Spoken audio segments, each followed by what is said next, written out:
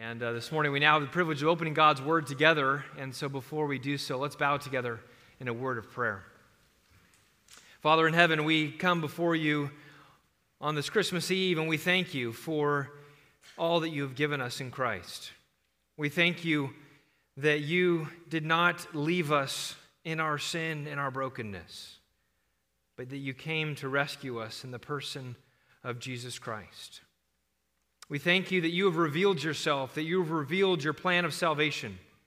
And I pray this morning as we open your holy and inspired word, that you would please give us open minds and humble hearts, that you would help us to see Jesus in fresh and new ways, that our hearts might worship him on this Christmas. It's in his name that we pray. Amen. Well, people in any age, in any place, are hungry for hope. Hope is something that we all live upon, that we all need in order to continue to survive. It is what keeps us going. And yet it's easy for people in this broken and fallen world to lose hope. It's easy for people to look at the world, the events going on around the globe or even in our own country, and they can struggle to find hope. And maybe you're in that place this morning. Between natural disasters, wars, and contagious diseases, people are forced to ask, what can give them hope for the future of the world? What can give them hope for the days that are yet to come? But for others, the question about hope is not just looking out there to the events around the globe, but it's a question that's much more personal. It's to be a question that comes very close to home. There's other troubles, personal troubles, that can rob our hope too. Maybe it's a broken relationship with a family member or a friend. Maybe it's the loss of a loved one, someone taken from us. Or maybe it could be a series of poor choices that we ourselves have made, and we find ourselves in a position wondering how we can climb out of this hole. Where can we find hope? Whatever the case, it's easy for humanity to be in a place that struggles to find hope. This lack of hope, I believe, is also seen in the troubling rates of suicide that we see in this country. For the data we have available from 2021, 12.3 million people in the U.S. thought seriously about taking their life. 3.5 million made a plan to do so, and 1.7 attempted, and 48,000 were tragically successful. These stats reinforce that people are hungry for real, true, and lasting hope. And this goes for all of us here this morning. You and I, we need hope. We need to be able to smile upon the future. We need to be able to look to the days that are yet to come and to be able to have confidence in what will come. So I ask you this morning, are you hungry for hope? Are you struggling maybe to find reasons to be hopeful for the future? Be hopeful about your future? Or maybe hopeful about your children and grandchildren's future? On this Christmas Eve, I want us to take this opportunity that we have to open God's Word, and I want to show you that hope is available to each and every one of us this morning. Hope is available for you today. No matter who you are, no matter where you've come from, no matter what you've done, hope is possible. You can have hope today. And what the Bible shows us is that we can have hope by trusting in the promises of God, promises that are centered on Jesus Christ. And since that first Christmas, hope is not found in anything this world can produce. Hope is not found in a product. Hope is not found in a government or a world leader. Hope is not found in an ideology. Hope is found in a person. And that person is Jesus Christ. And so this morning I want us to begin, if you could open your copy of God's Word to 1 Timothy chapter 1. 1 Timothy chapter 1. If you don't have a Bible this morning, you can find it in the Pew Bible in front of you. And we'll just begin here. We're going to be all over the scriptures this morning, but I just want to draw your attention to one verse here in 1 Timothy chapter 1 as a foundation for what we'll be looking at this morning. Our theme for our Advent, for our church here, Foothill Bible Church, this Advent season has been a thrill of hope. This line from the Christmas carol that reminds us that in the Christmas story, that hope burst on the scene in a new way, that there was a thrill that entered into humanity for which we could find hope in the midst of our darkness and our brokenness. And that is found exclusively in the person of Christ. And Paul highlights that in 1 Timothy chapter 1. I just want to show you here in this first verse of this book. It says, Paul, an apostle of Christ Jesus, by command of God our Savior and of Christ Jesus our hope. Here, Paul explicitly states that Jesus Christ is our hope, and he moves on to the rest of his argument in his book, but here he founds it upon the reality and highlights the fact that our hope is found in none other than Jesus Christ. And this is what we're going to see this morning. Our hope that we have in him is not a pipe dream. It's not wishful thinking. It's not based on a fairy tale. It's not just something that we take psychologically to make us feel better. Hope in Christ is real and is lasting.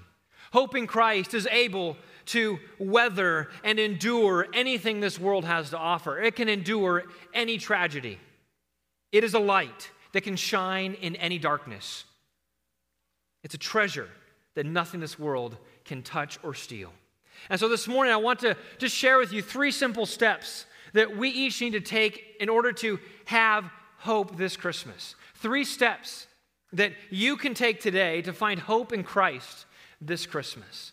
If you're hungry for hope, I want to lead you through these simple steps that the scriptures give us for how we can have hope.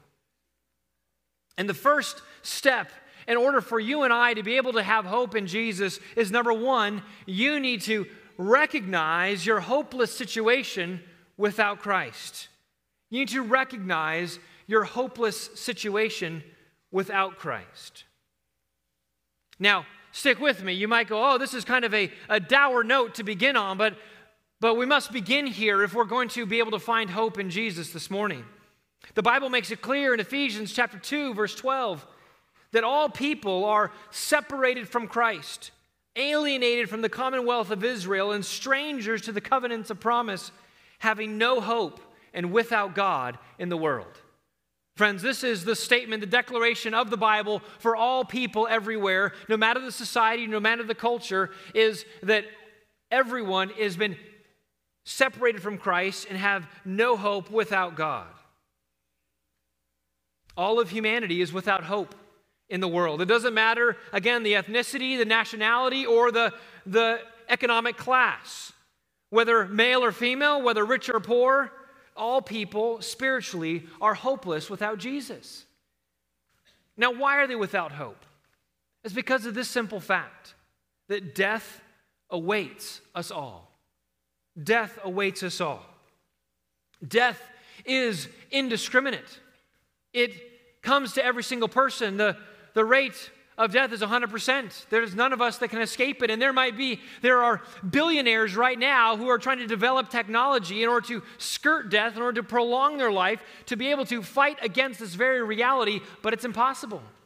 Death is what faces each one of us. And therefore, it's unavoidable. There's nothing that we can do to stop it. And in that reality, the fact that death is coming for each one of us, we recognize that it ends the life that we have here. The family, the relationships, the good things that we have, all of that come to an end in death. Nothing ultimately lasts. All good things come to an end. But what also makes us without hope is the fact that death, the physical cessation of life, is not the very end. We continue to exist after death. It's at that point that we all must face a reckoning for how you and I have lived. The Bible calls this judgment. Hebrews chapter 9, verse 27 says that it's appointed for man to die once, and after that comes judgment.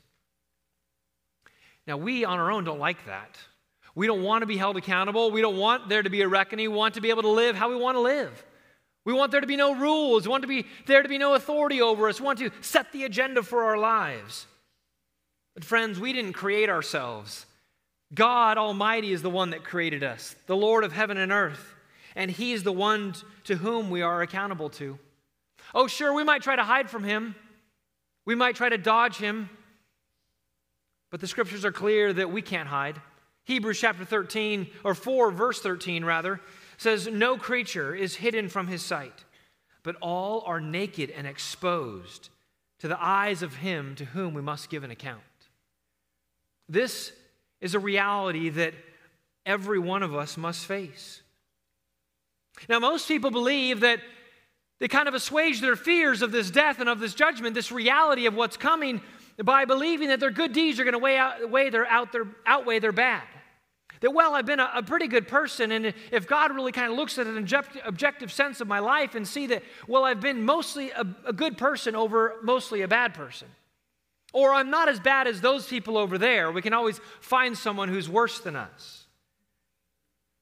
But the Bible makes it clear that such a position is untenable. Such a position should not give us any hope for that future judgment day.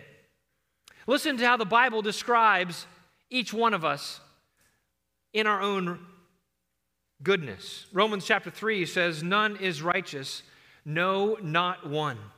No one understands. No one seeks for God. All have turned aside. Together they have become worthless. No one does good, not even one." This is a pretty bleak statement. It's one that we each need to reckon with. Because you see, the Bible's standard is perfection. The Bible's standard is that you and I have a perfectly clean record, not even 1 ounce of sin, not even 1 ounce of failure.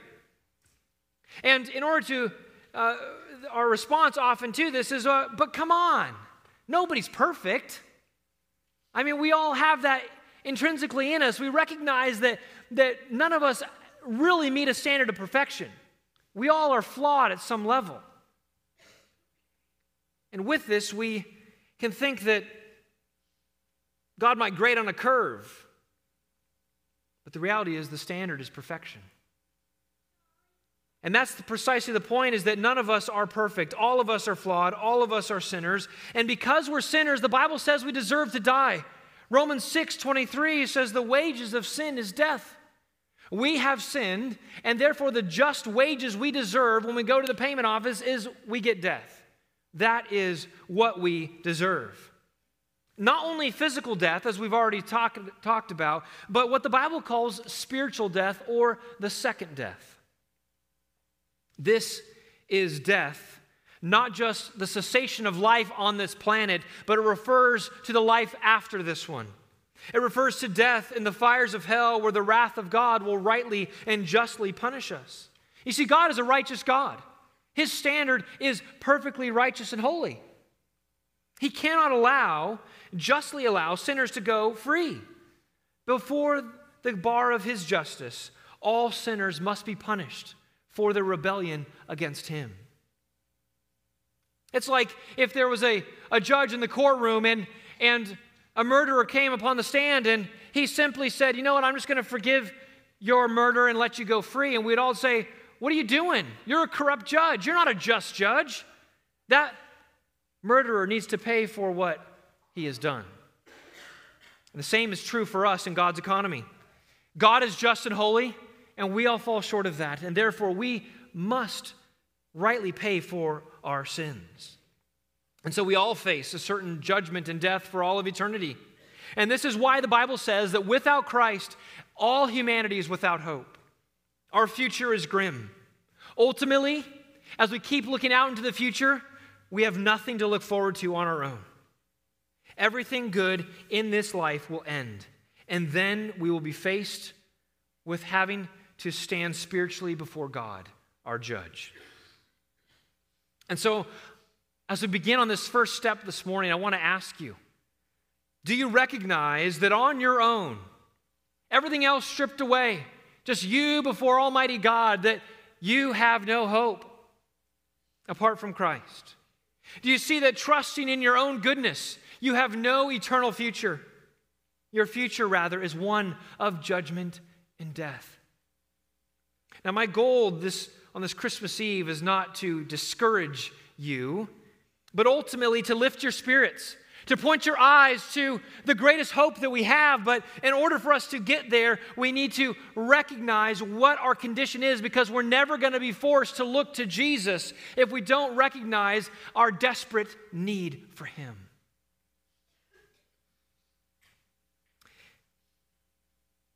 We must recognize how hopeless our situation is.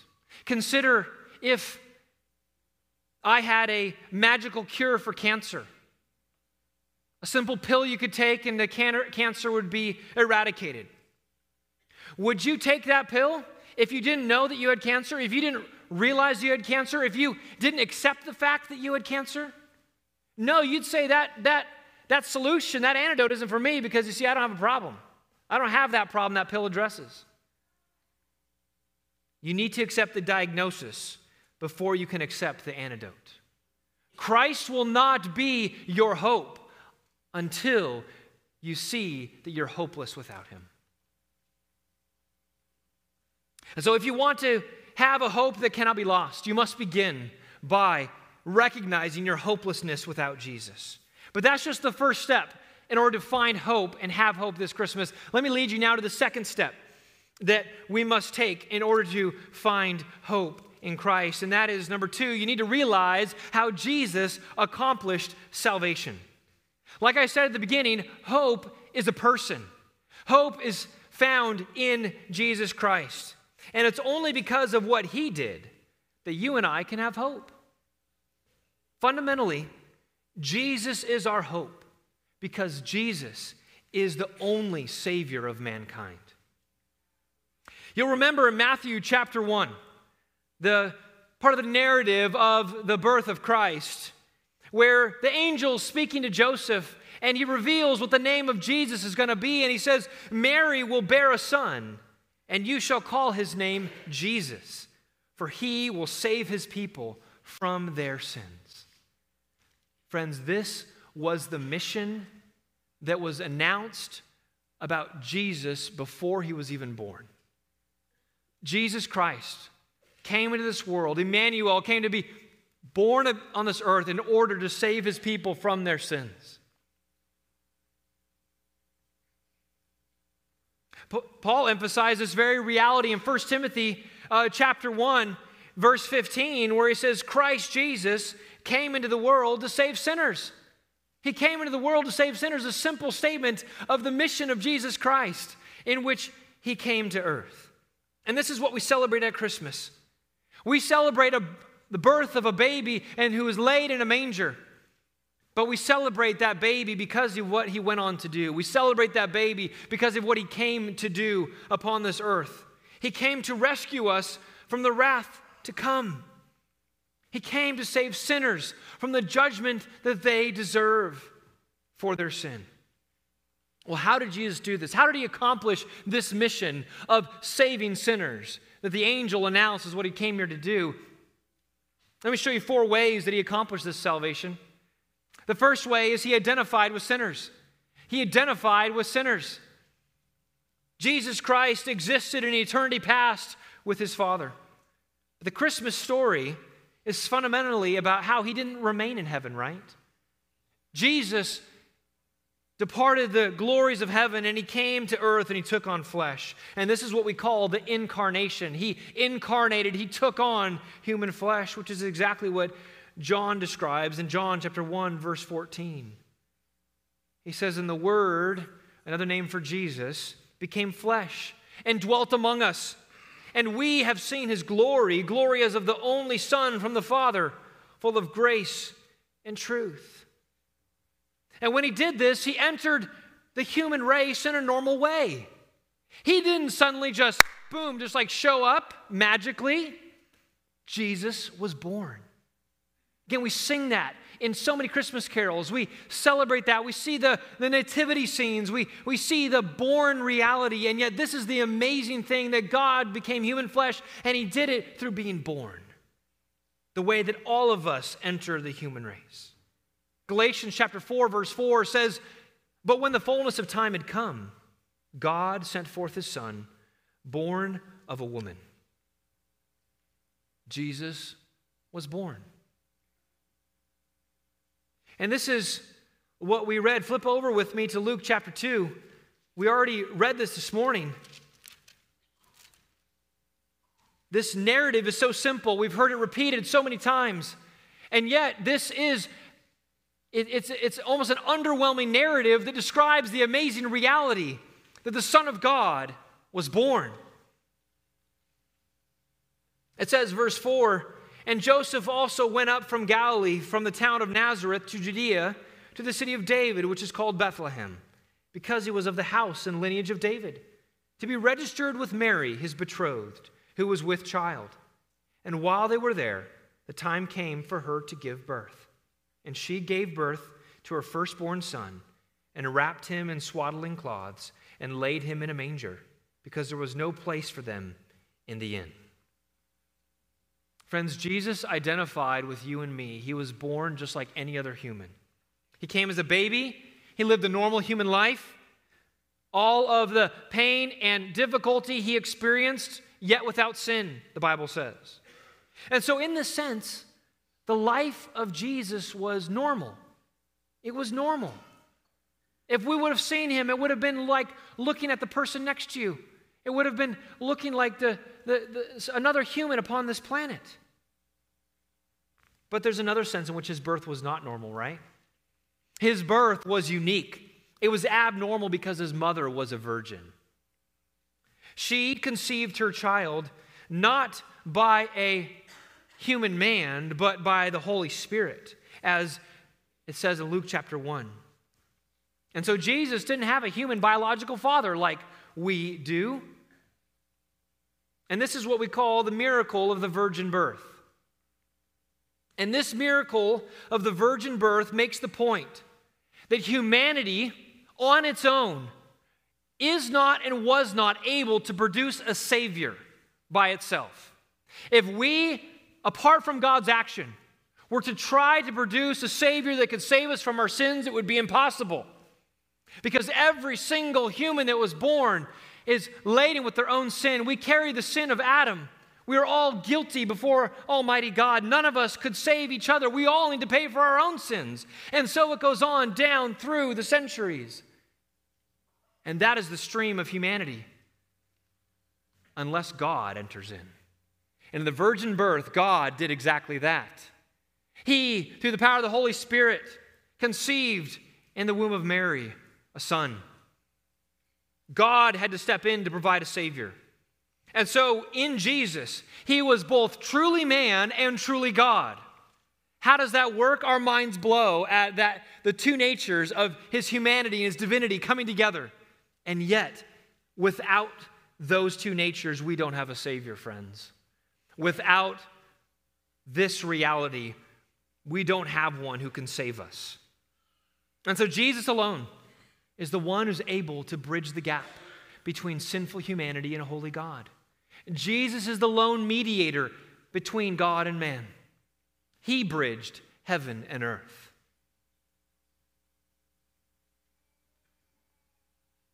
You see, it's only a Savior who's truly man that's able to take our place. If he was only kind of like a person or only like looked like a person, he wouldn't truly represent us. He wouldn't truly take our place. And so we need a Savior who's holy and truly man, but we also need a Savior who's truly God, because he's got to bear the wrath of Almighty God upon him. He's got to pay for the sins of humanity, and that's not going to be possible by only a human. We need one who is truly man and truly God, and that was found in the person of Jesus. And so Jesus first saved sinners by identifying with sinners, but there's a second way that he did this, and that was he died for sinners. He died for sinners. In 33 AD, Jesus was nailed to a cross outside Jerusalem.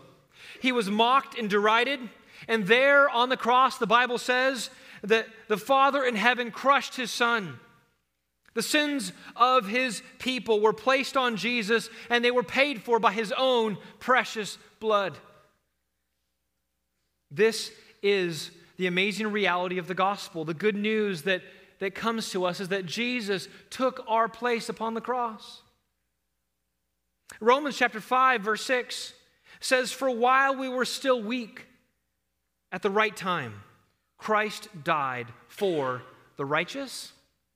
No, he died for the ungodly. This is the amazing reality that the ungodly, the sinners, Christ died for them. 1 Peter chapter 2, verse 24 says, "He himself, Jesus, bore our sins in his body on the tree." Why? That we might die to sin and live to righteousness. By his wounds you have been healed. You see, on the cross, Jesus took the place of sinners. He paid the penalty that we deserved. And it's there, as he died upon the cross, and those who observed it that day would have seen simply a man who was bloodied and bruised, bleeding out upon a Roman cross. And yet something much more significant than just a man losing his life was taking place that day. The Bible says that there's wrath of God that is reserved for sinners. And it describes it like a chalice or a cup of wine. And it says that that God will pour that out upon sinners.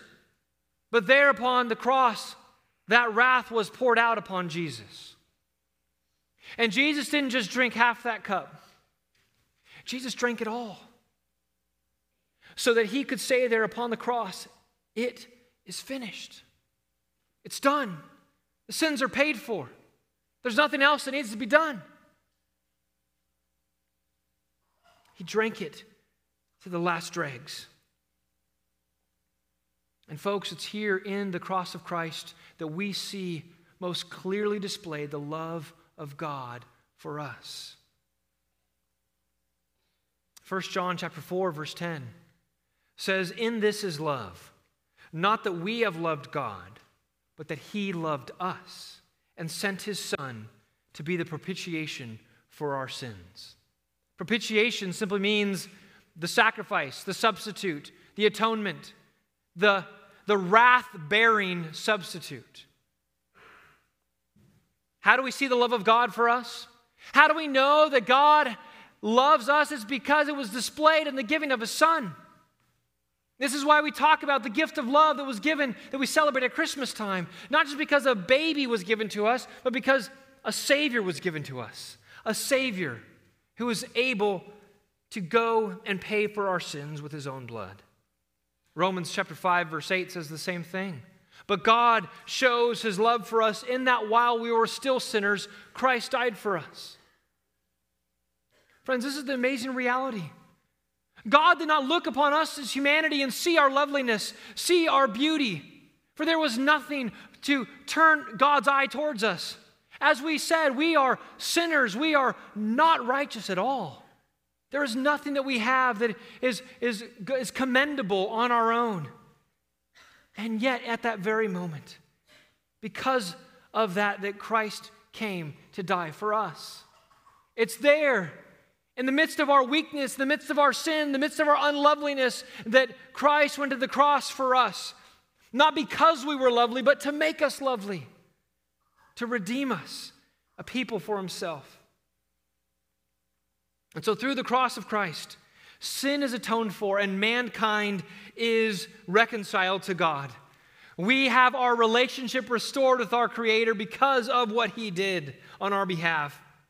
Jesus is our hope. Jesus is our hope today because he paid for our sins, redeemed us from sin's bondage, and reconciled us to God. But Jesus didn't remain dead. He went to the cross and he did die upon that cross. But there's a third way in which he accomplished salvation, and that is, thirdly, he defeated death. He defeated death. The Bible says that after he was crucified, he was buried in the grave. In fact, I want you to turn with me to 1 Corinthians chapter 15. 1 Corinthians chapter 15. This statement is very clearly identified as fundamental to the gospel message: Jesus' death and his burial.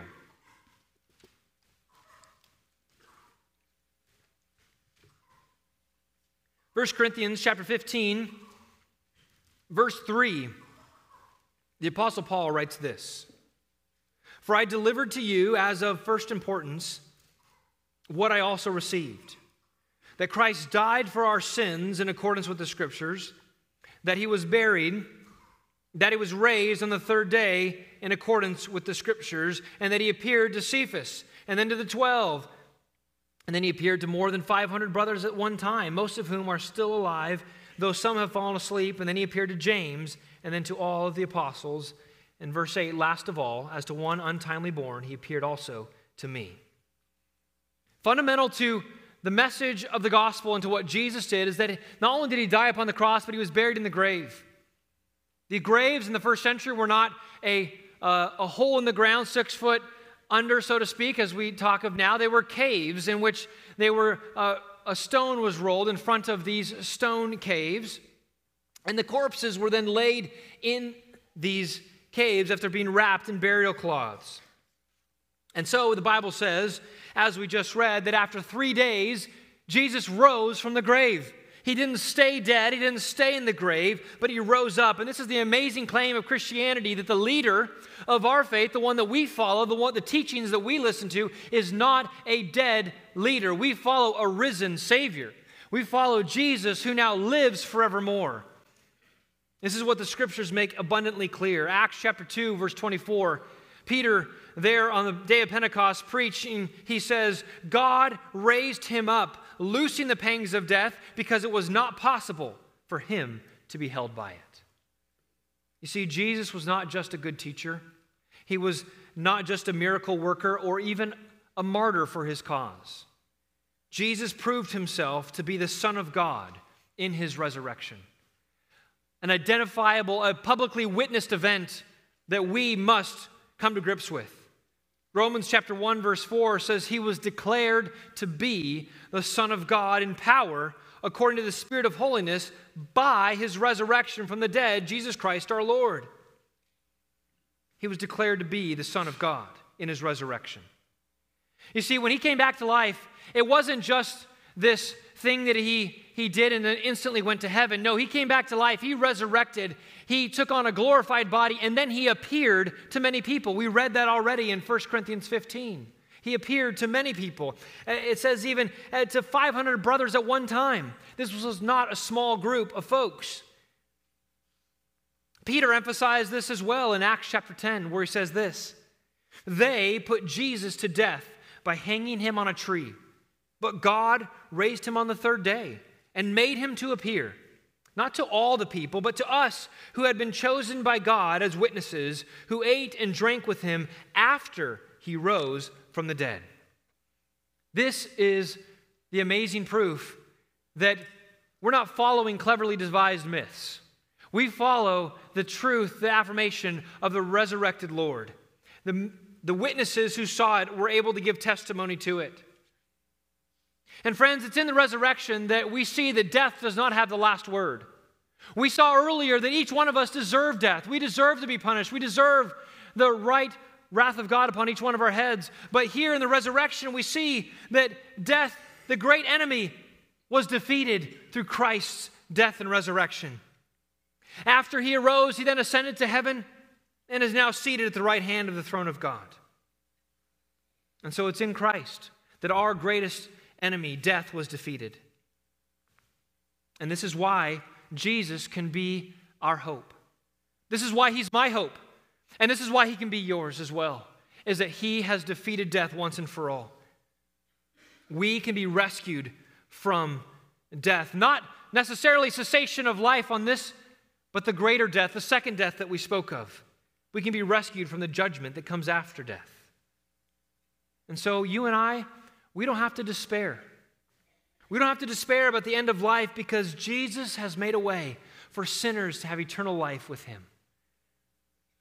But there's one more way I want to highlight of the way Jesus saves sinners. And that is, fourthly, he will return for them. He will return for them. He's identified with them. He's died for them. He's defeated death. And then he's going to return for his people. Jesus is not done with this earth. He's not done with his people. He will come back to make all things right. He will punish all evil. He will renew this planet so that death will be no more. And he's going to completely and finally save his people. Hebrews chapter 9, verse 28 says, Christ, having been offered once to bear the sins of many, will appear a second time, not to deal with sin, but to save those who are eagerly waiting for him. And when he comes back, he will finish what he began. He will save his people. He will transform their bodies. For those of us who have trusted in Jesus and we are saved in him, we have new life, but we recognize our bodies still groan, don't they? They still groan under the weight of sin and suffering on this planet. But when he comes back, he's going to transform our bodies. We'll no longer feel sickness, suffering, or pain. We'll no longer battle sin. Our bodies will be glorified. Paul describes this in Philippians chapter 3, where he says, but our citizenship is in heaven, and from it we await a Savior, the Lord Jesus Christ, who will transform our lowly body to be like his glorious body, by the power that enables him even to subject all things to himself. And so he's going to save his people, but he's also going to judge. Acts chapter 10, verse 42 says that he is the one appointed by God to judge the living and the dead. He came in the first time, as we celebrate at Christmas, as the meek and the lowly Savior. But he's going to return the second time as a mighty and victorious King. 2 Thessalonians chapter 1, verses 7 through 9 says, when the Lord Jesus is revealed from heaven with his mighty angels in flaming fire, inflicting vengeance on those who do not know God and on those who do not obey the gospel of our Lord Jesus, they will suffer the punishment of eternal destruction away from the presence of the Lord and from the glory of his might. This judgment is all part of the process of making all things new. He's going to rid this planet of all the evil so that it once again can be a place where God dwells. We look forward to living in heaven for all of eternity, but we need to recognize that heaven is not an ethereal place up there, but it's a renewed planet down here. The Bible says it's a new heaven and earth. In fact, the end of the Bible says this in Revelation chapter 21. He says, and I heard a loud voice from the throne saying, behold, the dwelling place of God is with man. He will dwell with them, and they will be his people, and God himself will be with them as their God. He will wipe away every tear from their eyes, and death shall be no more. Neither shall there be mourning, nor crying, nor pain anymore, for the former things have passed away. And he who is seated on the throne said, behold, I am making all things new. And so, friends, this is why Jesus is our only hope.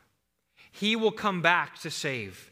He will come back to redeem. He will come back to set all things right. This earth, this planet is not right. Sin and suffering pervades. But it will be made right once again. It will be restored when the power of Jesus comes back. And so we've seen the first step to having hope in Christ this Christmas is to see our hopelessness without him. But secondly, to see that Christ is the one who saves sinners. Well, there's a third and crucial step that we must take. Because it's not enough just to have these two steps. We must take it a step further. And that is, thirdly, you need to rely on Christ alone for your salvation. The third and final step for you to have hope in Christ is you must rely on Christ alone for your salvation. It is not enough for you and I just to know some facts, for us to know some things about Jesus. We've got to apply them personally in order for Christ to be our true hope. Humanity naturally looks to a bunch of different places for hope. They find ways to buoy their spirits and to keep them charged about the days ahead. And they look to all different alternatives for their spiritual security. But the core of all of them The core of all of humanity's attempts to find hope in this world is a trusting in their own goodness, a trusting in their own righteousness. And this even goes for the irreligious, for the atheist or the agnostic. They trust their own reason to conclude that either God doesn't exist or we can't know whether he exists. They're trusting in themselves. Or take the devout of other religions or the devout of other cults. They trust their own sincere efforts in those religions, in those religious systems in order to save themselves. That if they just do enough good things, if they jump through the right hoops and they follow the laws and the rules, that they're going to be able to be saved at whatever that salvation and whatever that heaven looks like to them. But the core of it all, it's a trust in their own works. And sadly, there are many who even are a part, would identify themselves with Christianity. Those who would claim to be Christians. Those who do or have attended church, maybe even religiously. And yet, they themselves are also trusting in their own works. Believing that they're good church attendance, that the gifts they put in the offering plate, that the reading of their Bible, whatever the religious duty might be, is what gives them hope that they have a future. They're trusting in their own good deeds. And so it's easy to be mistaken on what we find our hope in for that future judgment day. Thinking, as we said earlier, that our good can outweigh our bad, thinking that God can grade on a curve, that we're not as bad as others, and so we can get off the hook. Well, the problem is that we all fall short of the standard, don't we? Consider the story of two men who went to the recruiting office in London to join a guard regiment. They both were very eager, desiring to be guardsmen. But you see, the standard height to be a guard was 6 feet. Now, one of the two men was taller than the other, but when they were both measured, they officially were disqualified, both of them. The shorter of the two measured only 5 feet 7 inches and was far too short. But his companion measured 5 feet 11 and a half inches. And even though he stretched as high as he could not make it anymore. And his pleas to the officers didn't avail. It mattered nothing that his father was also a guardsman, that he promised to be a good soldier, that he had already memorized the drills and knew all the army regulations by heart. He fell short of the standard. It was an objective standard, and he fell short. And friends, the same is true for each one of us. Some of us might be objectively better, doing some better things than other people, but the reality is that we all fall short of God's standard. We can stretch all that we want, but we're not going to reach it. And so I ask you this morning, where does your hope lie for meeting the standard? Again, all of us will have to face a reckoning one day. Where is your hope? When you look to the days ahead, the years ahead, when you look to eternity and beyond, where do you find your hope? The Bible is clear that the only way for us to have ultimate hope is in Jesus Christ. Our faith must be in Him and Him alone. Because you see, when we trust in Him, our sins are forgiven. Our record is cleaned. The blood of Jesus cleanses us from all sin. And so in that moment that we trust and we believe in Him, our record is changed in the record books of heaven. Rather than seeing all of the sins that we have committed through our lives, instead, Jesus' perfect record is credited to our account. And so we then are seen as righteous. We are counted as righteous in Christ. This is why we can have hope for meeting Him on that future day. It's because He's promised that all who place their faith in Him will be justified, will be declared righteous in Him. When we believe in Jesus, we are regenerated by the Holy Spirit. We are given a new heart. And we are ultimately saved from that wrath. When we stand before Jesus on that judgment day, and we can stand there and we can have hope to know that we will not be punished for our sins. Why? because we've trusted and clung to Christ. This is why Jesus came into the world, friends, and why we celebrate the birth of Christ every Christmas. Why we celebrate that he came to Bethlehem, was born in Bethlehem 2,000 years ago, because it's there on that night that God gave us the greatest gift. He gave us hope. He gave us a way out of the prison of our own sin. He gave us a way that we can live eternally with him. No doubt you've heard the wonderful truth that John 3:16 tells us. For God so loved the world that he gave his only Son, that whoever believes in him should not perish, but have eternal life. This is the truth that you need to hear this morning and that you need to act upon this morning. You see, how is it that we are guaranteed? How is it that we have the hope that we won't perish? This verse tells us it's by believing in Jesus. It's by trusting in him. That is how we know we won't perish. That is how we know we will have eternal life. And so I ask you this morning, have you trusted in Jesus Christ for your salvation? Have you believed that his sacrifice was for you? Have you believed that he took the punishment that you deserved? Do you see the love of God displayed in the giving of his own Son? Not only to come and be with us, as great as that is, but also to come and to sacrifice himself for us. To come and to be our substitute. And what it requires of each one of us is that we recognize our sin and that we then repent, which means that we turn away from our sin. We turn the other way rather than pursuing our selfish ambitions and following our own lusts and our own flesh. We turn and go 180 degrees and instead we follow Jesus. And we confess him as Lord. And we say that he sets the agenda for our lives. And we give our lives to him.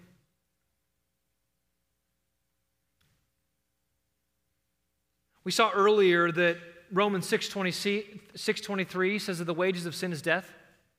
But the verse doesn't stop there.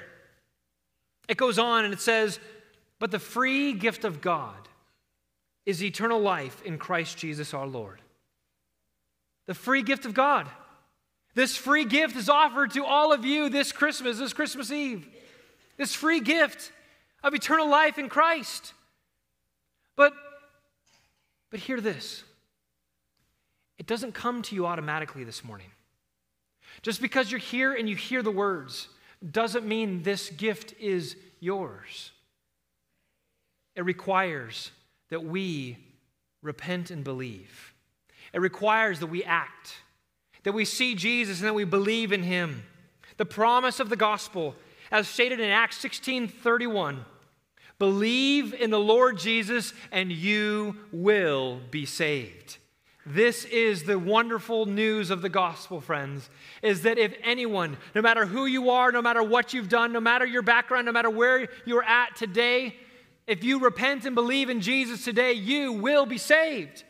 If you confess your sins, he is faithful and just to forgive you of your sins. You can go home today with a forgiven conscience, with a clean conscience and forgiven record before God. But it requires that you humble your heart and confess your sin before him. Acknowledge your rebellion and embrace the free gift that is Christ. Again, this is something that you must do for yourself.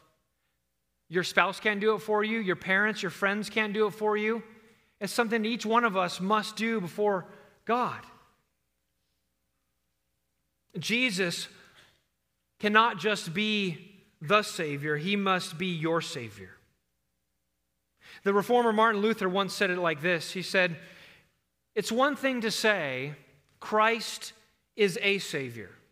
It's quite another thing to say, he is my Savior and my Lord. The devil can say the first. The true Christian alone can say the second. And friends, this is the great divide. This is the watershed decision. This is the choice that is faced before each one of us. Are we just going to acknowledge and say, Jesus is a Savior? Or will we bow the knee and say, Jesus is my Savior, Jesus is my Lord? It's a free gift this morning.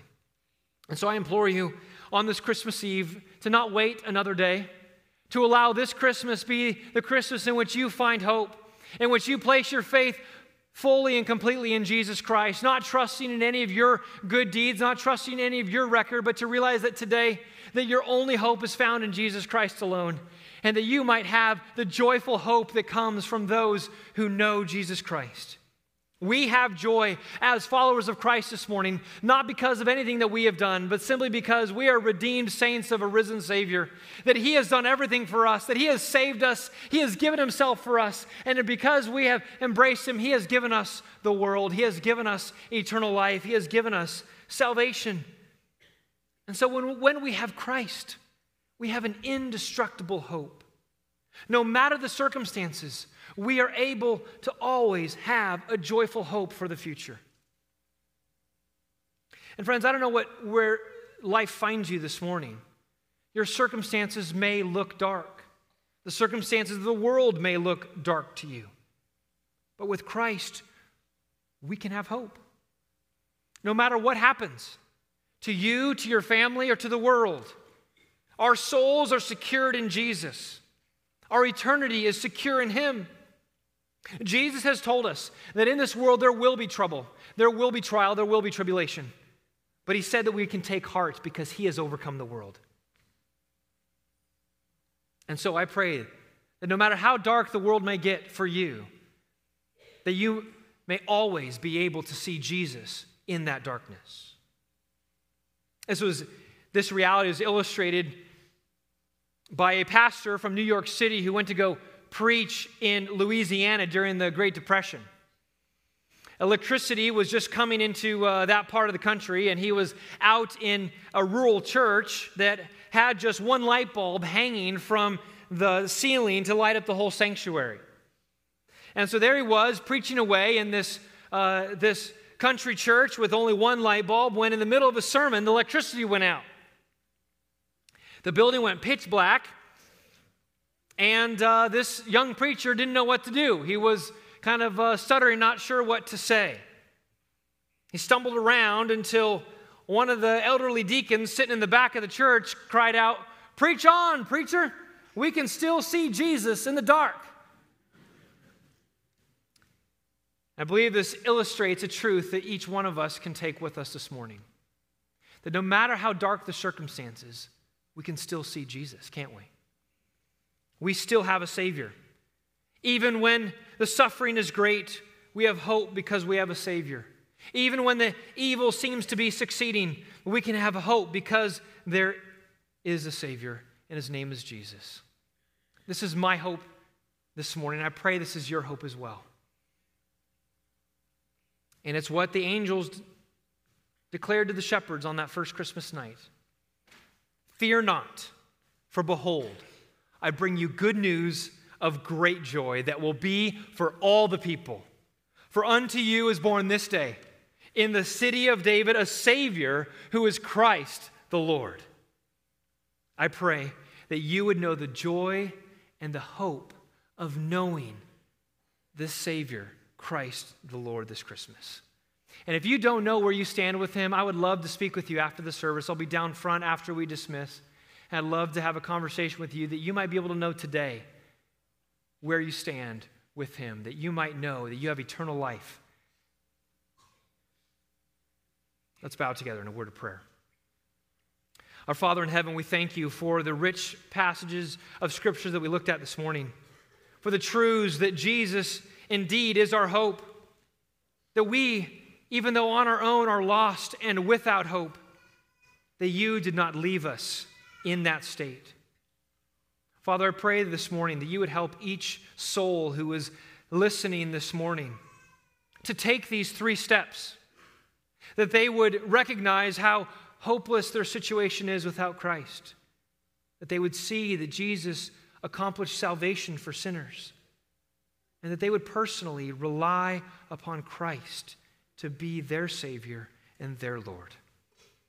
Oh, Father, we need your sovereign work, your mighty power to break into each one of our hearts and give us the assurance of the hope that we have in Christ.